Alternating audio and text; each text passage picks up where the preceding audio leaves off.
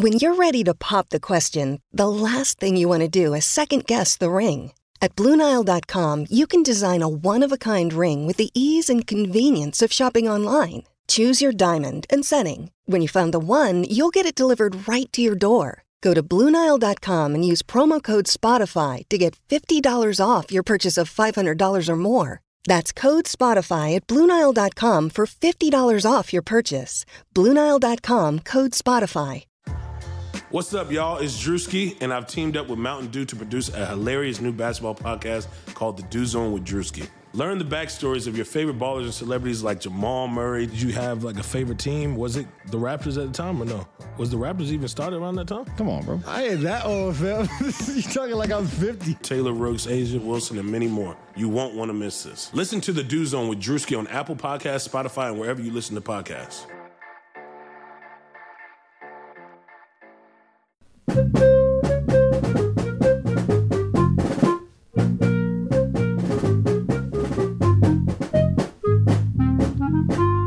Welcome back to the Final Four is not on the schedule. He is Rod, I am Cameron, and Michigan State goes into Lincoln and wins 84-77 off of a career night by Aaron Henry. 27 points, 4 rebounds and assists, a block, a steal, 10 for 16 from the line.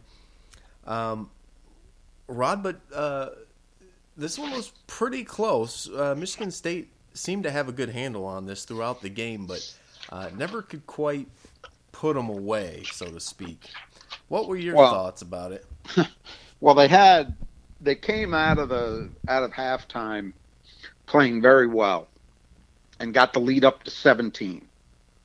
And it felt like, all right, this is where they put it away. Did not happen. Mm-hmm. And it didn't happen mostly because of defense. Yeah. I'm glad they got a win. And there were a handful of things that you can point to and say they did a little better. Defense, for the most part, not one of them. I felt okay about it at halftime, actually. Mm-hmm. Because I thought, absent just a completely mystifying inability to stop the ball with Trey McGowan's in transition. I mean, Trey McGowan's, I think, scored 3 baskets where he went 1-on-3 or 1-on-4. That should never, ever happen. If a guy does that, he's playing into your hands. All you have to do is get in front of him. And they didn't do that. But absent that, I thought in the half court, they were pretty good in the first half. But I think we saw in the second half there was a little bit of fool's gold with that. God, I hate that term, but it applies here because Teddy Allen was in foul trouble in the first half and really didn't impact the game very much. In the second half, we saw what he can do, and unfortunately, we also saw what Michigan State can do on the defensive end, which is not a whole hell of a lot. Mm. I mean, Nebraska is not a great shooting team, to say the least, right? Yeah. They shot, what was it, 49%? Yeah. 49% from the floor. This is a sub 30% three-point shooting team. 47% from 3. Now, I will admit, some of those threes that Nebraska hit were shots that you give anybody. If somebody's going to take a 25-footer, you got to give them that. You can't contest. You can't be glued to somebody and contesting someone 25 feet from the basket. Mm-hmm. But nevertheless, when a guy starts to hit, that equation changes, of course, and they didn't change with it. So, I feel like it was a small step forward in maybe a couple of ways, which we'll talk about, which is not nothing. And of course, when you're 0-3, you got to get a win, and they got to win. Mm-hmm. But man. People, and including Tom Izzo, a lot of his talk this week after the Minnesota loss seemed to be centered around this point guard stuff. And I'm here to tell you, man, it doesn't effing matter. It really doesn't. I do think they're better with A.J. Hoggard playing more minutes. I liked a lot of what I saw from him tonight. And I think the offense does. The ball moves better. It flows better. He's a guy who's also capable of making things happen. dynamically in a way maybe other guys haven't shown. That's all good, but it's not going to be the difference between this team winning and losing a lot of games. That's going to be on the defensive end and on the boards. And in those two areas, this was not a positive at all. So I'm not feeling a lot better about it. I'm feeling, I shouldn't say that. I feel relieved that they got a win. But, the schedule coming up here, you got Rutgers coming up on Tuesday night. That is going to be a bear, an absolute bear. It's at Breslin, so that's good. But, it goes up a notch from this. And just, I am still utterly mystified at what is going on, because especially in the second half, I just saw obvious mistakes and obvious poor balance, poor closeouts, poor everything. And they got shredded. Not to take anything away from Nebraska. We talked about them in the preseason, and we talked about them in the preview to this game. And even though they're off to kind of a rough start, I've maintained all along this is a much improved team. Their personnel is much better than it was a year ago. Well, I think you saw some of that tonight, right? Yeah. McGowan's in the first half and Allen in the second. Those guys are legit. They are good offensive players. Absolutely they are. The guy who didn't get it done is the guy who is their best player in my mind, or at least has been this season. That's Banton. Banton ended up with, I guess he ended up with 7 points, but a lot of that came late. He did have 7 assists, but he really, that's a guy who's scoring 13 and change a game, and he scored half that. So he really didn't show up, but those other two guys did, and they are legit. They're for real. So Nebraska is better, but man alive, did Michigan State not guard them? Mm-hmm. Just the penetration stuff was just abysmal in the second half. Just terrible. I don't know if you noticed it, but it looks like Rocket Watts is favoring some sort of groin or something. I didn't. And if that's the case, if he's hurt, then it would explain some things from him. But I haven't noticed it. I was looking at it for a while because after the first half, it's like, geez, I looked down and Rocket didn't have hardly any minutes. And so I was paying pretty close attention, and it just looked like he was constantly grabbing at it, like it's like maybe some sort of groin or a hernia or something. Well, but that would explain the lateral not getting blown by laterally. Yeah, it might, and that's I guess we'll keep our eyes peeled on that. They usually don't play games with injuries. Yeah. So I'd be a little surprised if they're covering something up, but maybe, it could be that he's got something that he's not copping to. But by this point, usually, we're whatever we are, 5 weeks into the season, 6 weeks. Yeah. By now, and this has been a problem for much of the year with him. It didn't just pop up last week. So that doesn't mean something couldn't have happened more recently. But, he was not good. Aaron Henry was pretty good and made a big defensive play late, but even he was subject to it. There was another one of those plays where I think it was McGowan's. It was either McGowan's or Allen. I can't remember which now. Pump faked him on the 3-point line, and he bit and jumped. It was like that play. Who was that play against? Is that against North? It was Northwestern. Yeah. Where he did that. And so what is going on? Against this guy's a Gaines. junior. He's a junior. And he's a legitimately good defensive player. There's just no reason for this. And it just keeps going on. So at some point, they're either going to have to figure it out, or they're not going to be very good. And they're not going to make the NCAA tournament. And that's a long way off. We got 16 games in the league left. A lot of time for things to change. But, I was actually feeling pretty damn good at halftime. I thought, in fact, I typed it on the Spartan Mag board. Like, I thought other than the McGowan stuff in transition, I thought they were pretty good in the half court. And in the second half just destroyed all of that because they just collapsed and were terrible. So really bad stuff there, but hey, they got to win. So we can at least feel marginally better about things. Mm-hmm. Hauser, did he come back after he got hit in the face? I didn't see him a whole lot in the second half. Oh yeah. He played. He just wasn't very effective. He had 5 points, 6 boards, had 3 turnovers. Played 20 minutes. So that's a little light, but honestly, I think some of that, and maybe I'll be proven wrong. Maybe they will say, yeah, he wasn't feeling himself after he got his bell rung. That could be it. But I think a lot of it was they figured rightly they had to have Thomas Kithier on the floor. Because once again, and I'm so glad to have actually a competent color guy calling this game, which they don't always have. But Sean Morris was on it early and stayed on it. That Thomas Kithier's value to this team is so important, and it cannot be measured solely by the counting stats. It just can't. And what do you end up with? 7 points and 4 boards, 1 assist, 1 turnover, 1 steal.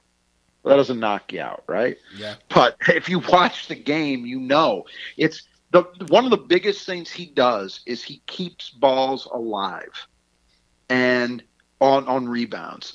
And for this team, which, again tonight, struggles to rebound, that's huge because he's at least providing them with some extra possessions.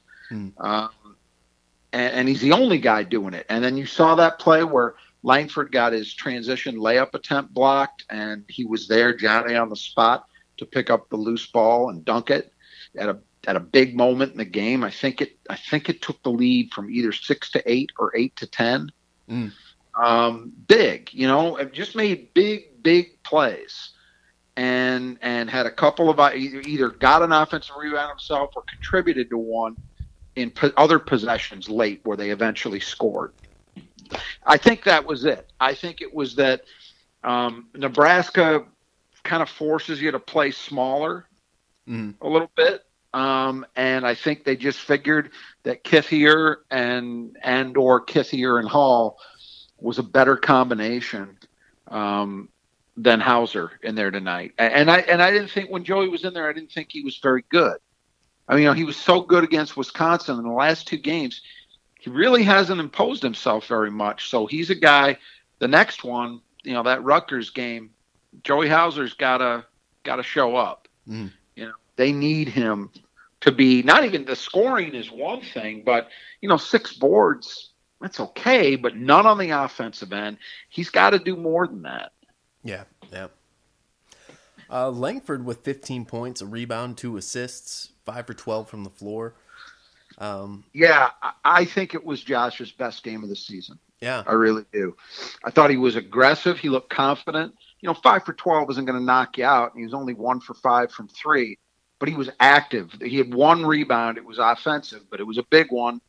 It was one where he kind of screamed in from the arc and got it off. I think it was an AJ Hogarth miss, and it was Rocket Watts. Yep.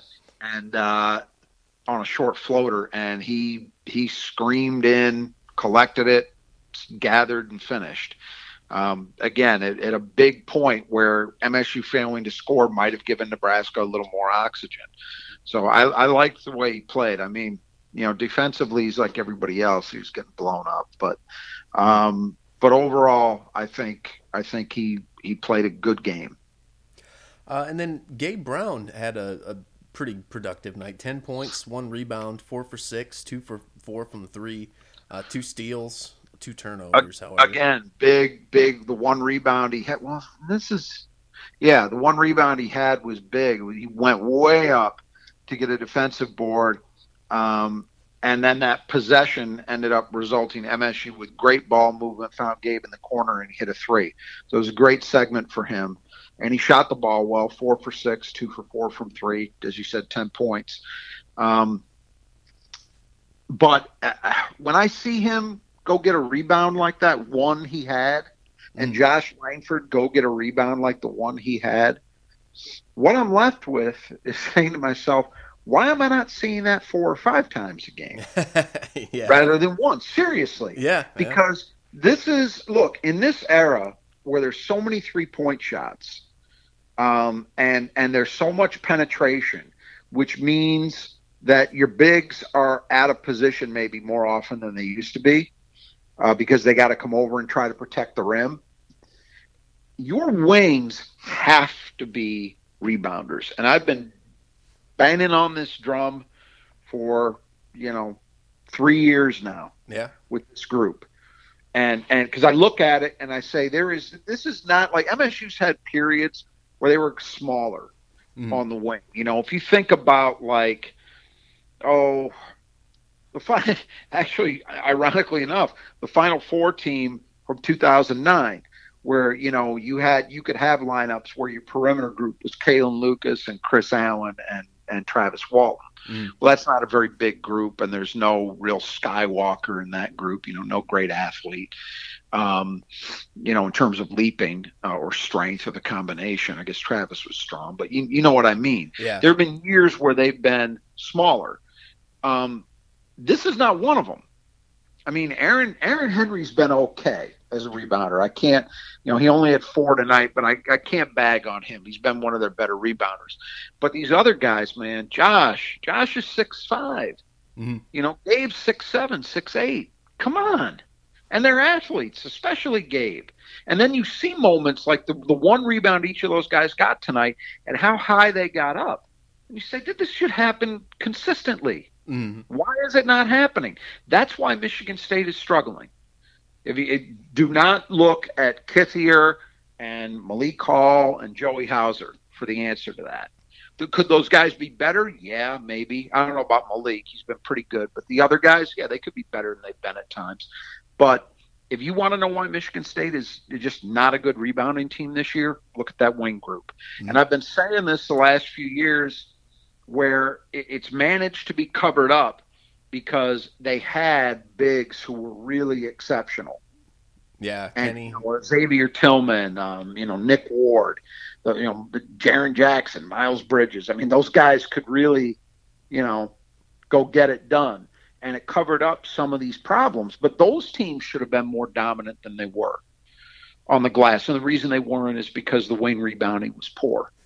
So, I'm still tonight didn't change a lot for me in terms of what ails this team. Defense from those guys and rebounding from those guys is a problem with a capital P. And until it gets fixed, this team isn't going to be very good. That's it. So we also saw Sissoko out there in sort of some meaningful minutes. Only 7 minutes, but 2 blocks. Is this a trend you think we might see more of? Well, I have to admit, I was surprised to see Markey get the 2 minutes he got in the second half, because I really thought, all right, this is the official beginning of the Matty Sissoko era and the end of the Marcus Bingham era. There was good and bad with Matty. The good is obviously his energy. He just competes, and that you need. This team, especially at times, has not had that. So you like that. Obviously, the shot blocking. He's a big presence out there. And he rebounds. He at least competes. What did he end up with? Did he grab a rebound tonight? No rebounds tonight. But he did have the 2 blocks.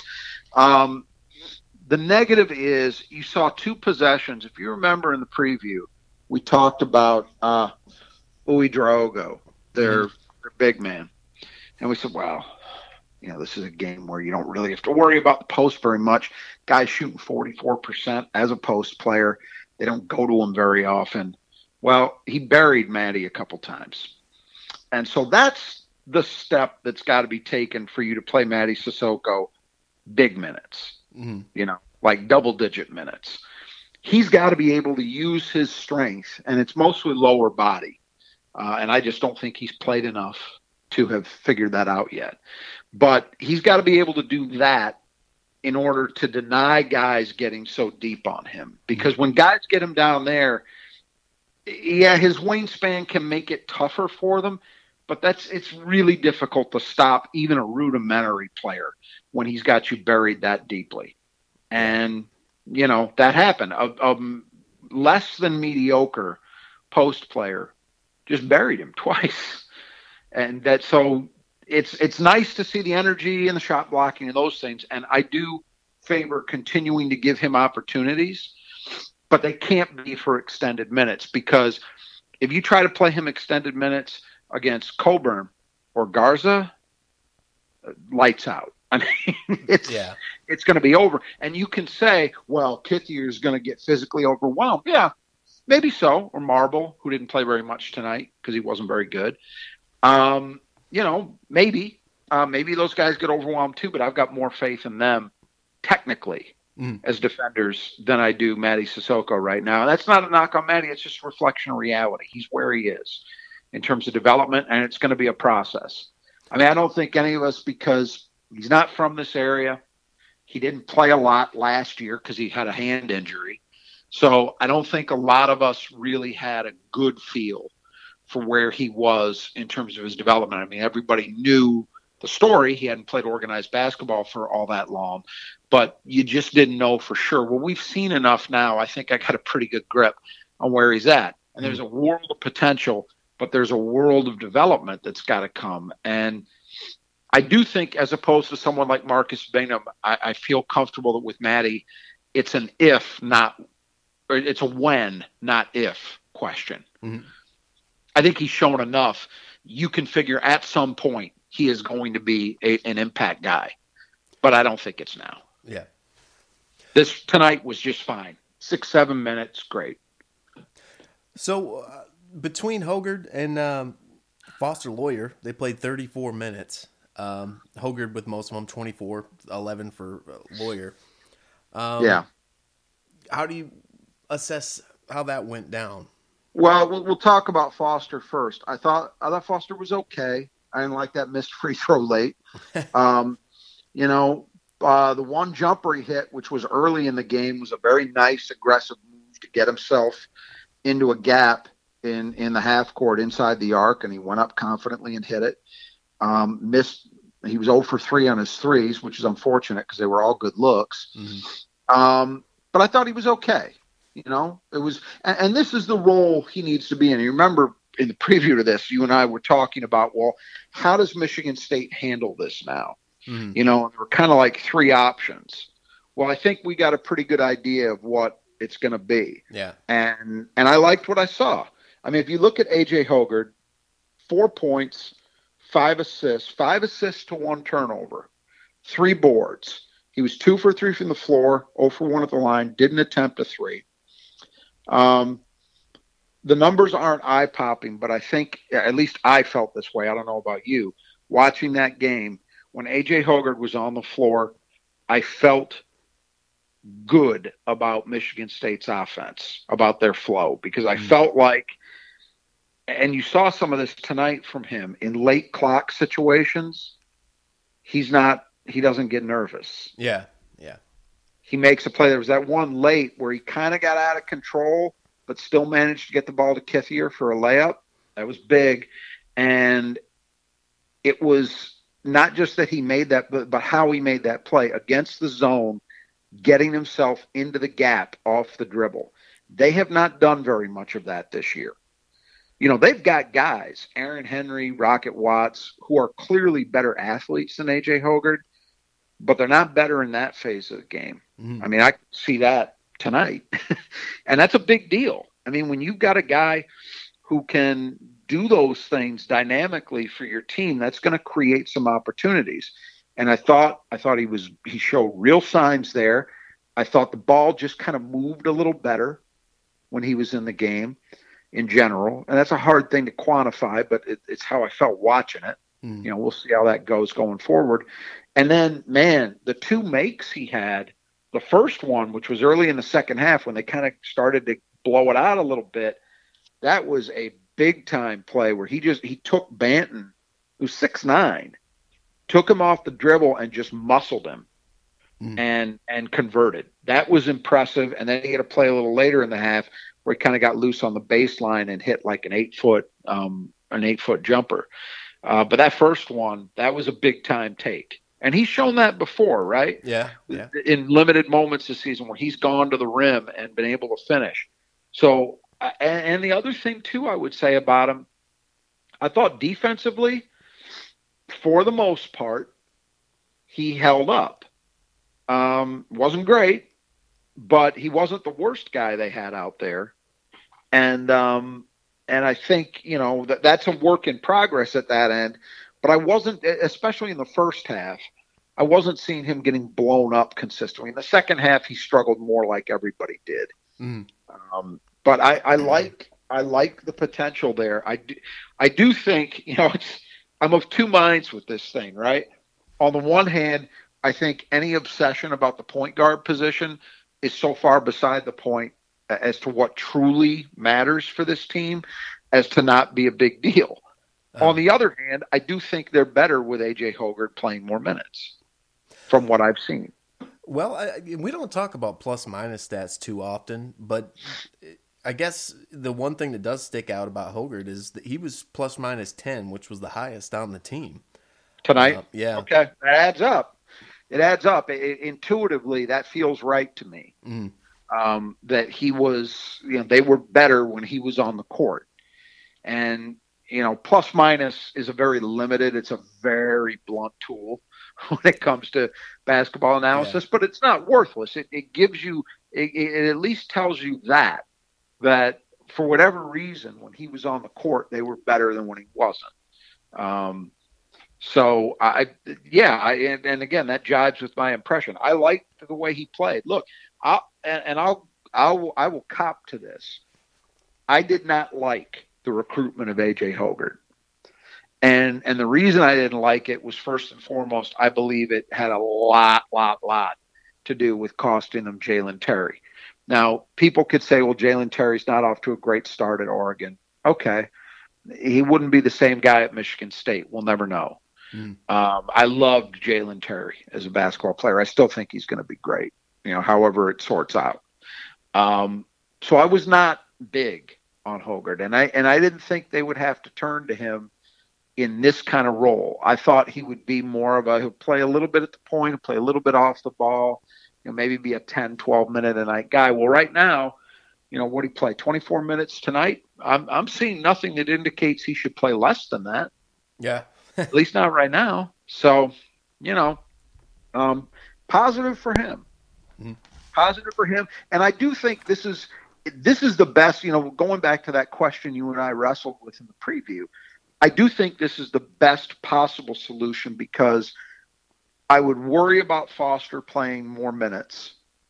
I don't think that's a good solution. I like him where he is. Played what it was, 11 a night. That's about normal for him this year, and that's fine. That's where he should be.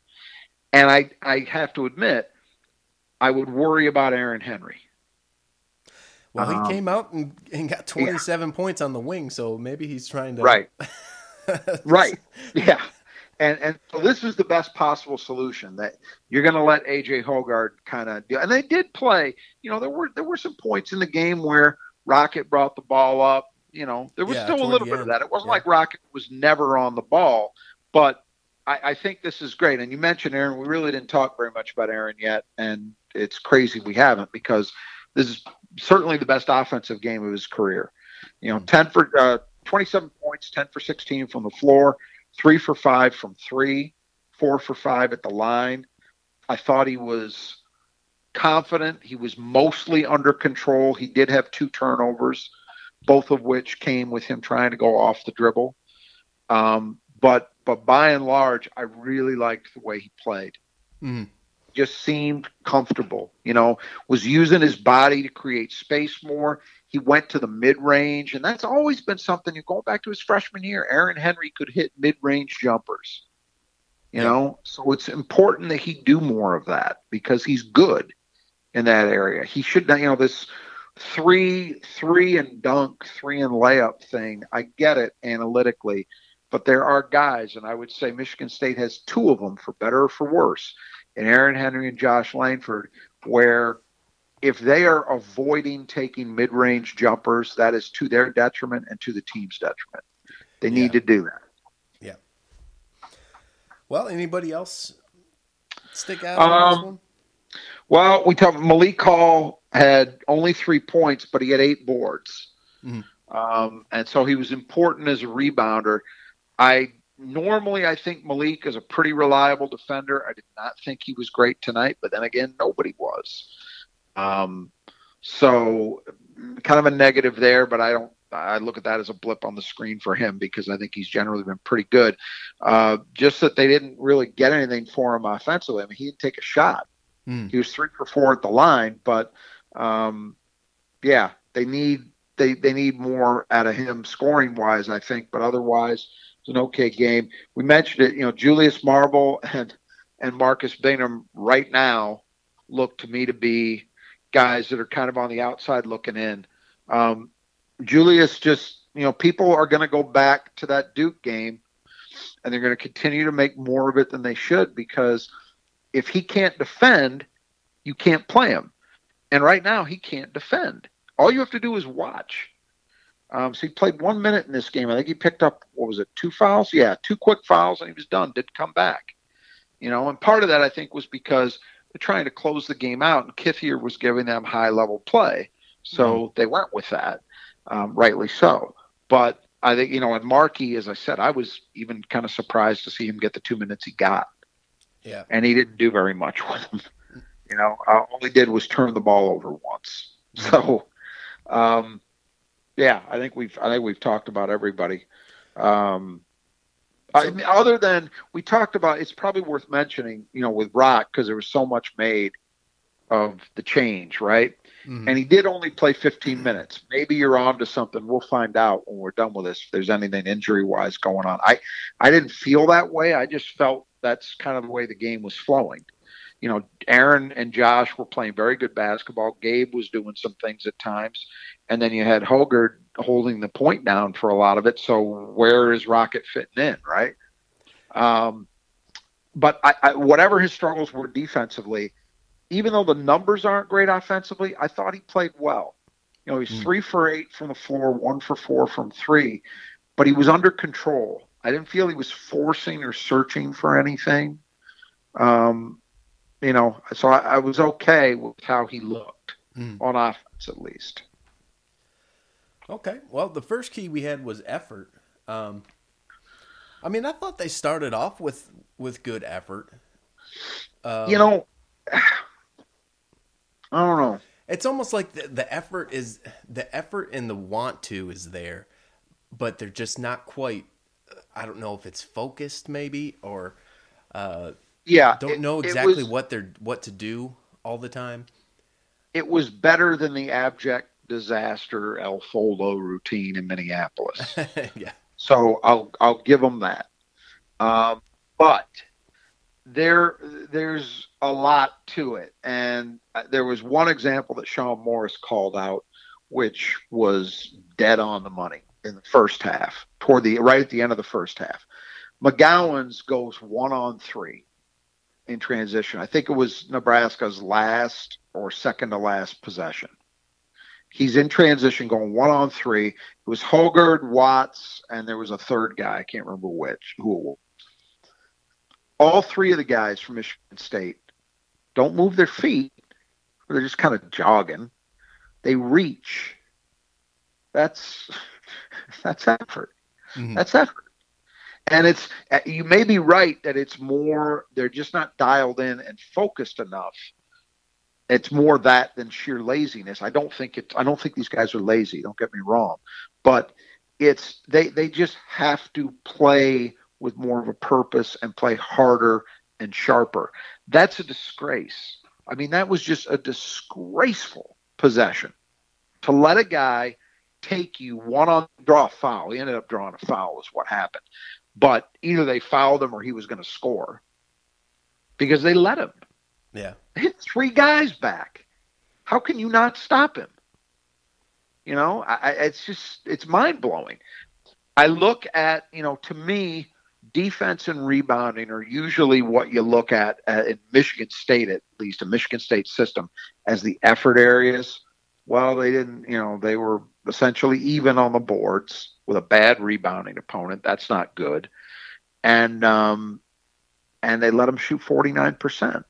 So you can't say, I know what you mean. It looked like they played harder, but they played hard enough to win this game.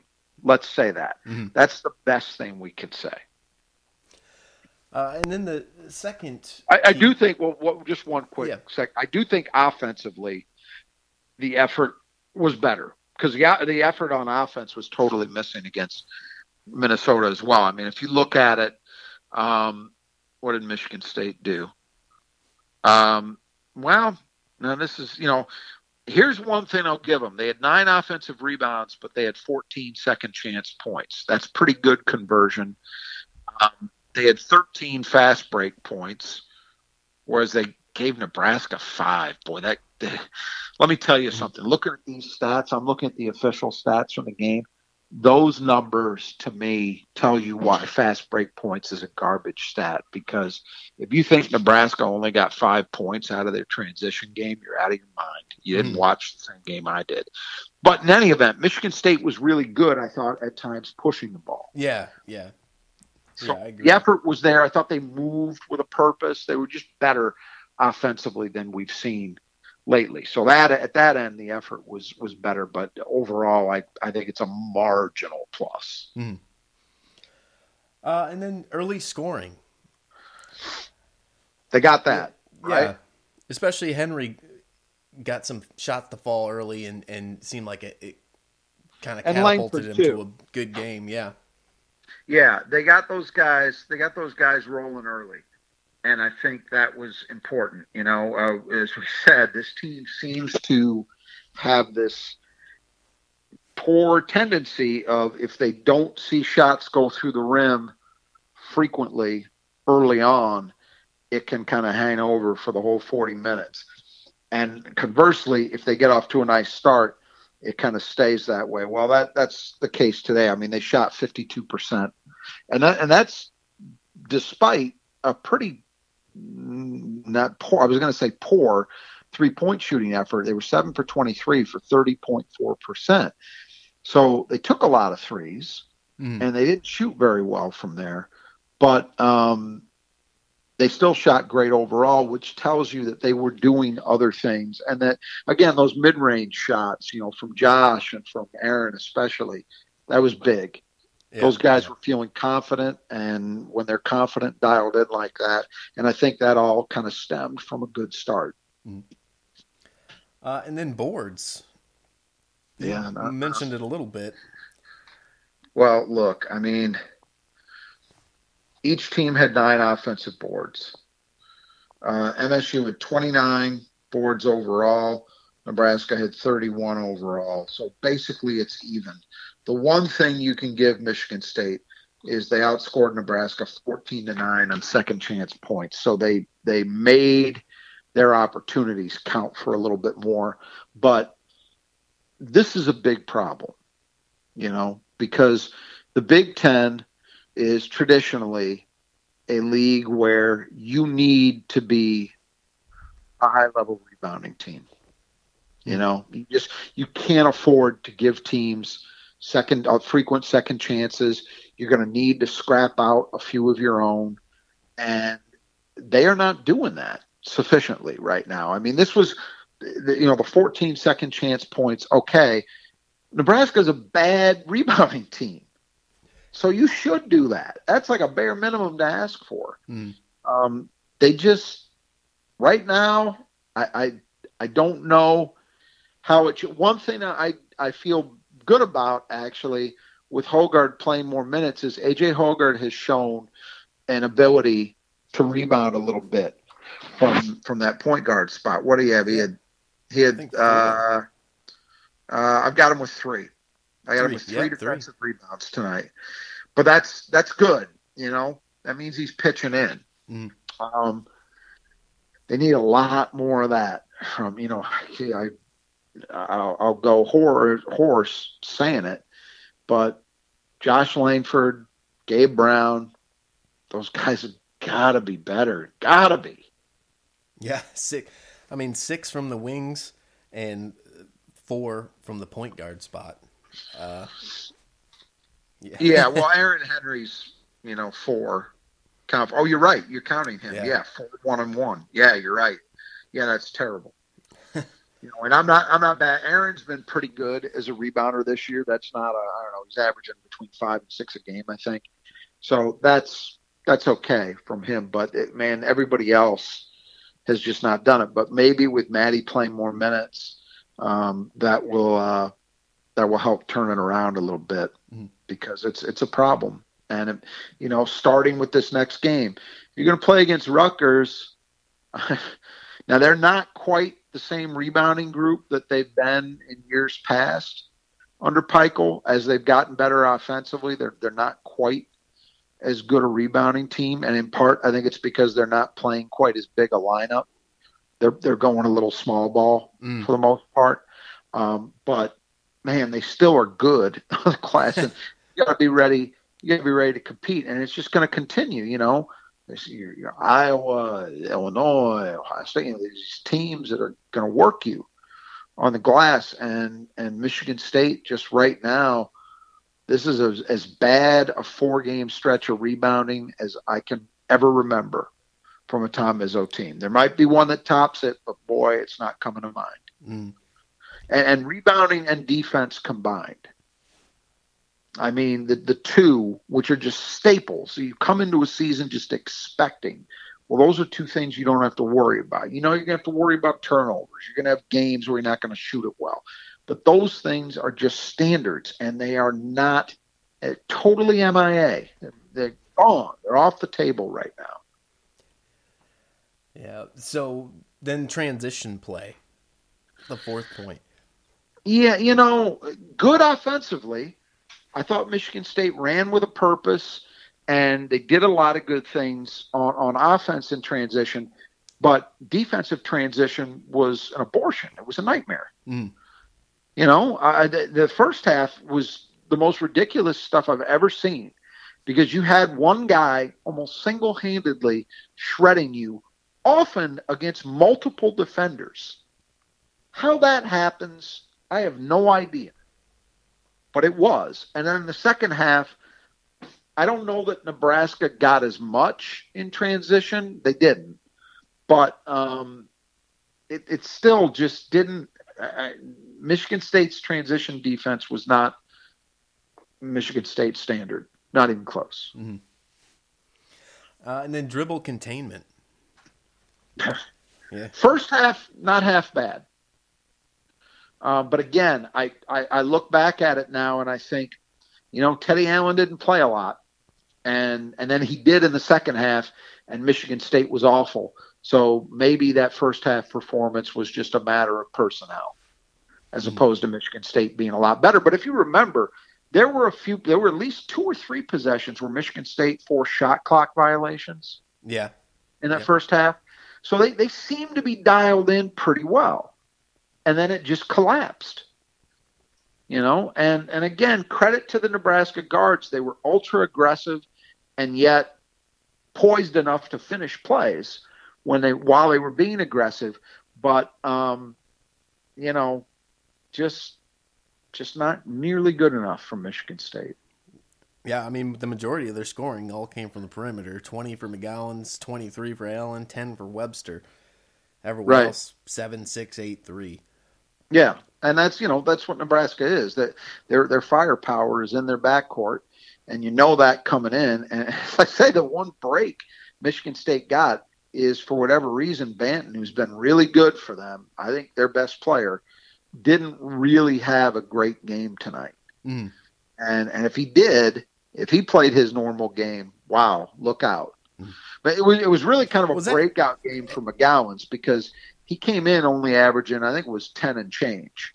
And so he had, what did he have, 20 or 23? Yeah, 20. 20.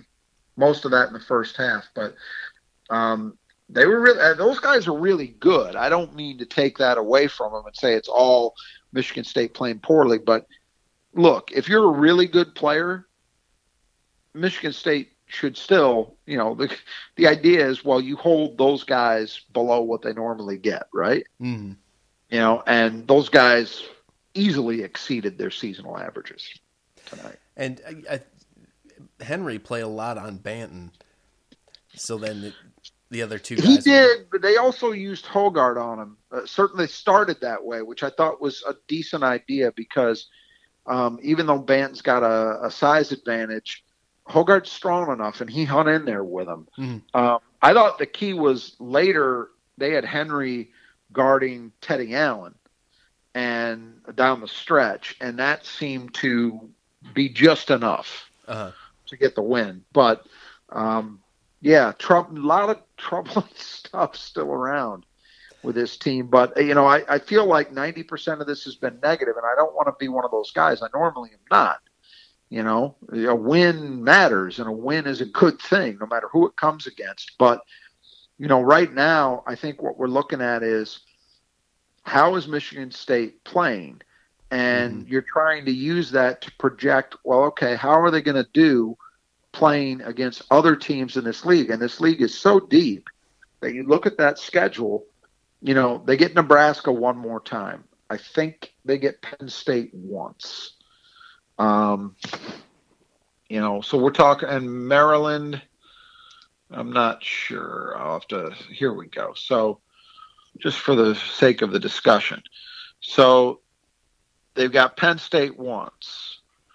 They've got Maryland once, who is one of the worst teams in the league, but, beat Wisconsin. So it's not like they've got nothing. Yeah. They get Nebraska one more time. And other than that, man, you got Iowa twice. You got Michigan twice.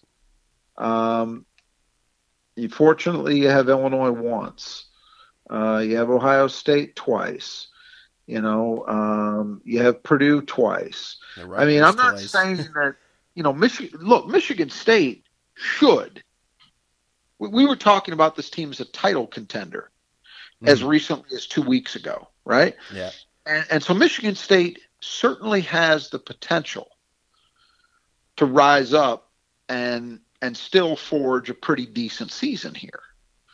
But what you're doing is, or at least what I'm doing, is I'm looking at this and saying, okay, based on how this is unfolding and how they're playing versus how other teams are playing, how does it shape up? And right now, I didn't take a lot from this game to say, hey, they're going to get back on track. Now, we've seen Tom Izzo do this time and time again, but he's dealing with a different circumstance. You don't have any more opportunity left to just kind of work on you and try to grow that way. You're going to have to do it on the fly. And that's why I think even though we're in game 4 of Big Ten play, he's still clearly experimenting with rotations and lineups. I think he maybe started – that one good thing we could say about this game is maybe he's starting to find something. I think the Hogarth thing is big. So maybe he and Sissoko kind of supplanting Marble and Bingham. That might be important. But, it still feels very much a work in progress. Yeah. You hope so, right? Because if this is it, then in real trouble. Yeah. But I don't know. I mean, what do you think? It's daunting. It's right definitely, good to get a win, but I agree. I don't feel a whole lot better coming out of it. I don't feel like there was like a huge step forward in this game.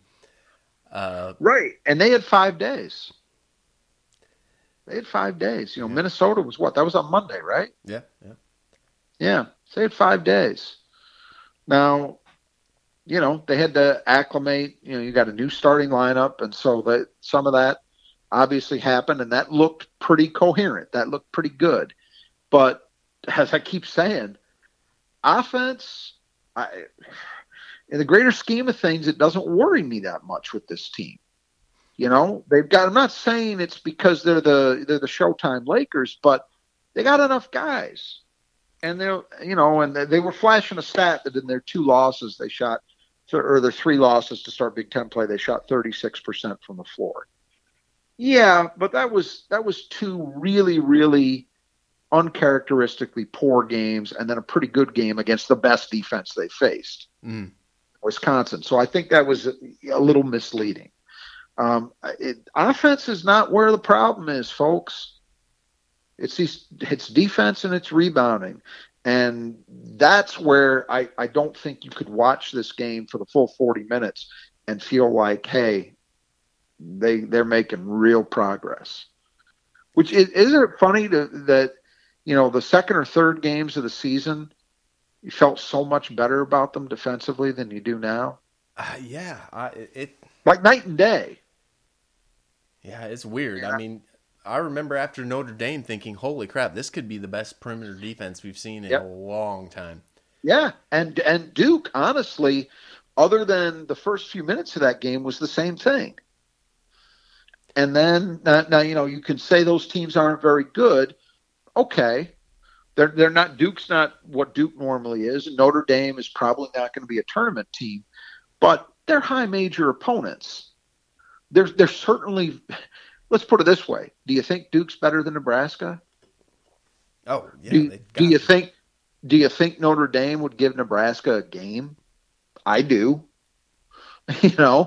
And yet Michigan State looks far, far worse right now. And I can't – I have to assume at the end, I'm grasping, but I have to assume that this is right now mostly down to a lack of focus.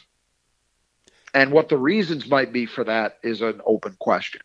But I can't – it's not lack of physical tools. We know that. And we've seen this group of players play far, far better defensively than they have this season so far. So what is the reasoning for it? Well, that's the best I can come up with. But it's mystifying, and it has to change, because as they like to say, it's a cliche, but it's a cliche because there's some truth in it.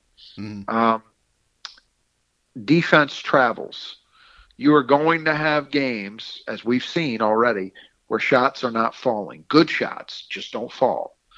If you can't check anybody, you're not going to be able to hang in those games. If you guard consistently, and that is something that shouldn't be subject to slumps, you should be competitive. And we've seen this at Michigan State year after year after year.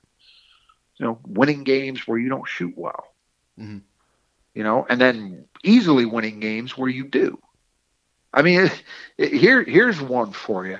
For as long as I've been doing this, or even in written form, long before we started the podcast, my mantra has always been turnovers and rebounding are so critical, because if Michigan State can be even in scoring opportunities with an opponent, 9.5 out of 10 times they're going to win.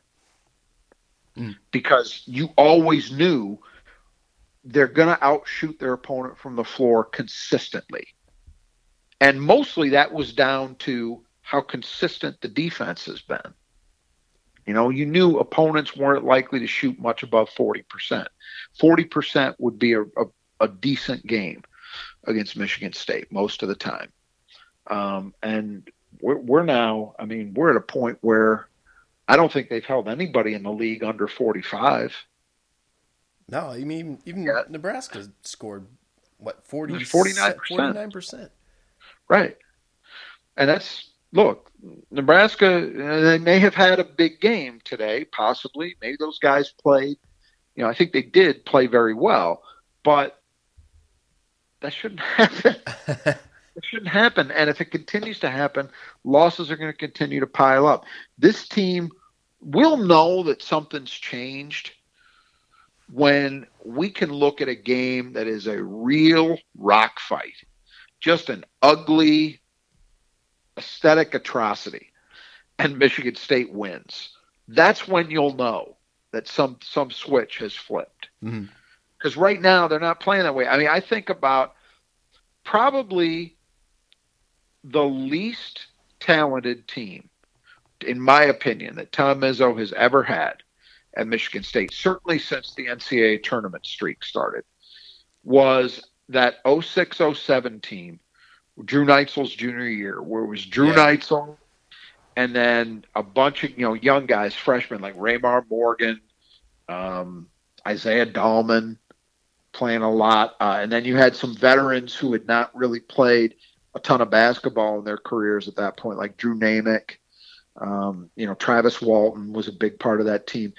that team was really, really limited in terms of its skill. You know, they could not. They were not a great shooting team. They didn't have guys who could really get much time. I mean, it was Neitzel, and that was kind of it. Yeah. Raymar was pretty good, but again, he was a freshman. He was learning. And yet that team got to the NCAA tournament, beat the number one team in the country at Breslin, Wisconsin that year.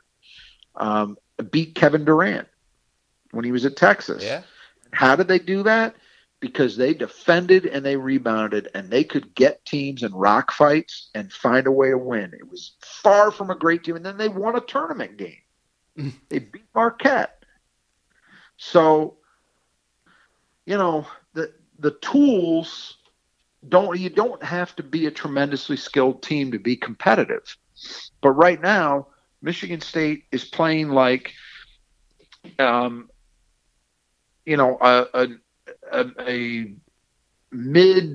early to mid era John Beeline team without the great offense.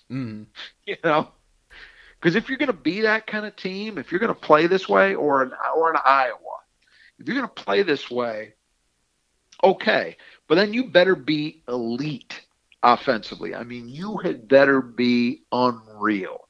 And while I think this team is pretty good offensively, they're a long way from unreal. So, I don't know. That's where I'm at. But what do you think? I mean, we're 4 games in, 16 to go. You got Rutgers up. Do you see a turnaround coming? It's hard to imagine them turning around the defense, because even after looks like they've even loaded up, they're still second to last in defense in the conference, 13th. Is that in league games only? Yeah, conference only defense, 13th. Okay. Yeah, who's behind them? Penn State. Huh. Okay, so they've been worse than Iowa. Yeah, that is just wow. It has to improve. I mean, the only thing you can hang your hat on, the only thing, is that we know they have guys that are capable of doing it and that have done it, have played winning defense. That's the only thing right now that you can hope for that should give you any sense of optimism. Yeah. Overall, they're down to 80th in defense. Wow. Yeah, that says it all. You are getting in. You see what I mean? You are getting into a range where those Beeline teams were before he finally got religion, or where Fran McCaffrey's teams are. The difference is, those teams are competitive when they've got elite offenses, and this is not an elite offensive team. I think it's a good one. It's not elite. Yeah, 20 and this is an interesting stat. So Iowa's number 1 in offense, 92 in defense. Right. And that's what I expect. Right? And that's why I was not going to win the league. I've seen nothing to change my mind. They somehow got it done against Rutgers today, which surprised me. But I still maintain they're not going to win the league. But at least they got a number 1 offense to hang their hats on. Yeah. Michigan State is what, in the 20s, right? 23. Yeah, that's good. It's not very good by Michigan State standards. We're used to Michigan State offenses being better than that, but it's not an abject disaster. That's why I say all this point guard talk is just so far beside the point.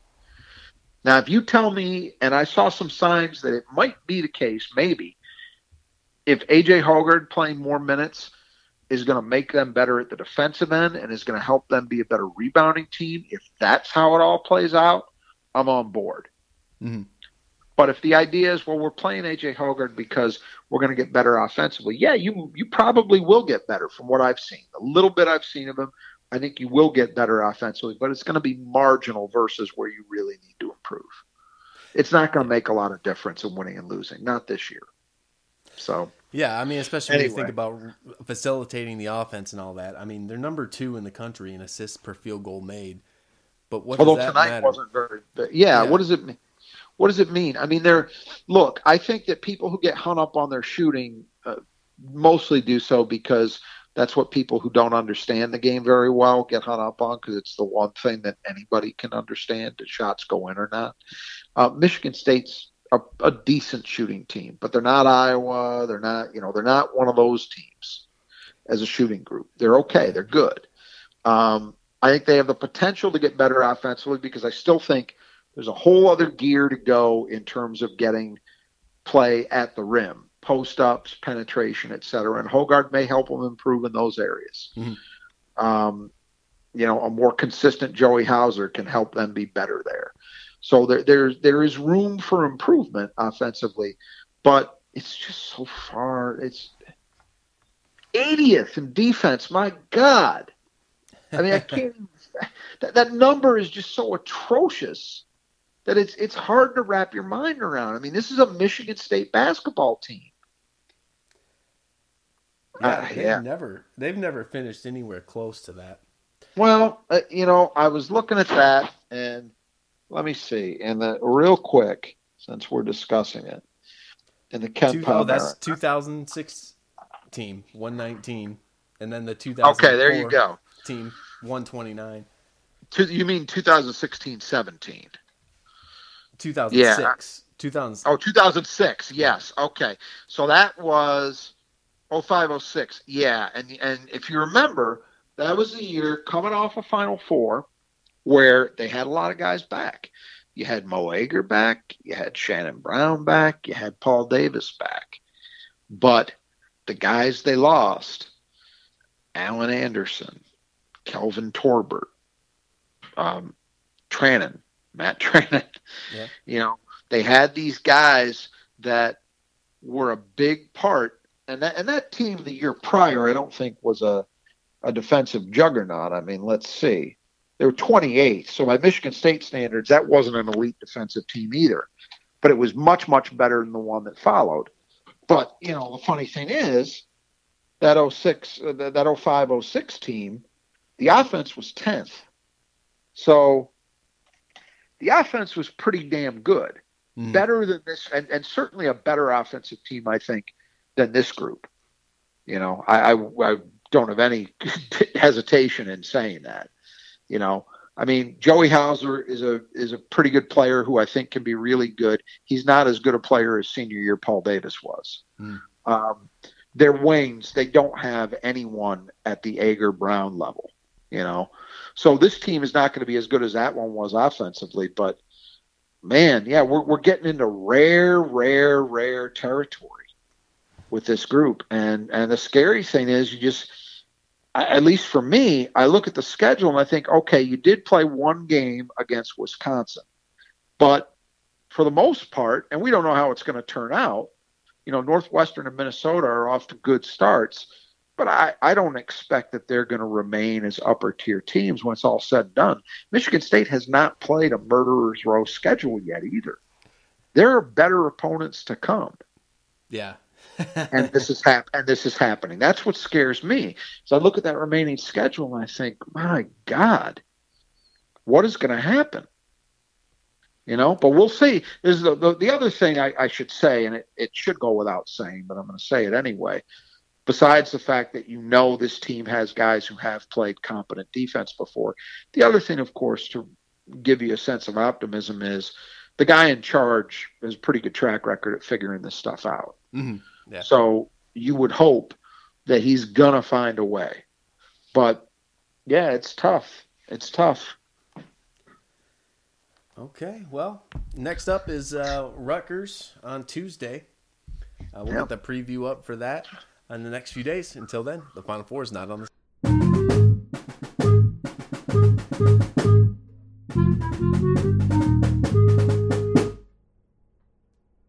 Introducing Guinness Nitro Cold Brew Coffee Beer, blending the smooth, creamy nitro taste of Guinness with hints of coffee, chocolate, and caramel. Guinness Nitro Cold Brew Coffee Beer, your new favorite part of the day. Look for it where Guinness is sold. Must be 21 and over to purchase. Please enjoy responsibly. Diageo Beer Company, New York, New York. For the ones who work hard to ensure their crew can always go the extra mile, and the ones who get in early so everyone can go home on time, there's Grainger, offering professional-grade supplies backed by product experts so you can quickly and easily find what you need. Plus, you can count on access to a committed team ready to go the extra mile for you. Call, click Grainger.com, or just stop by. Grainger, for the ones who get it done.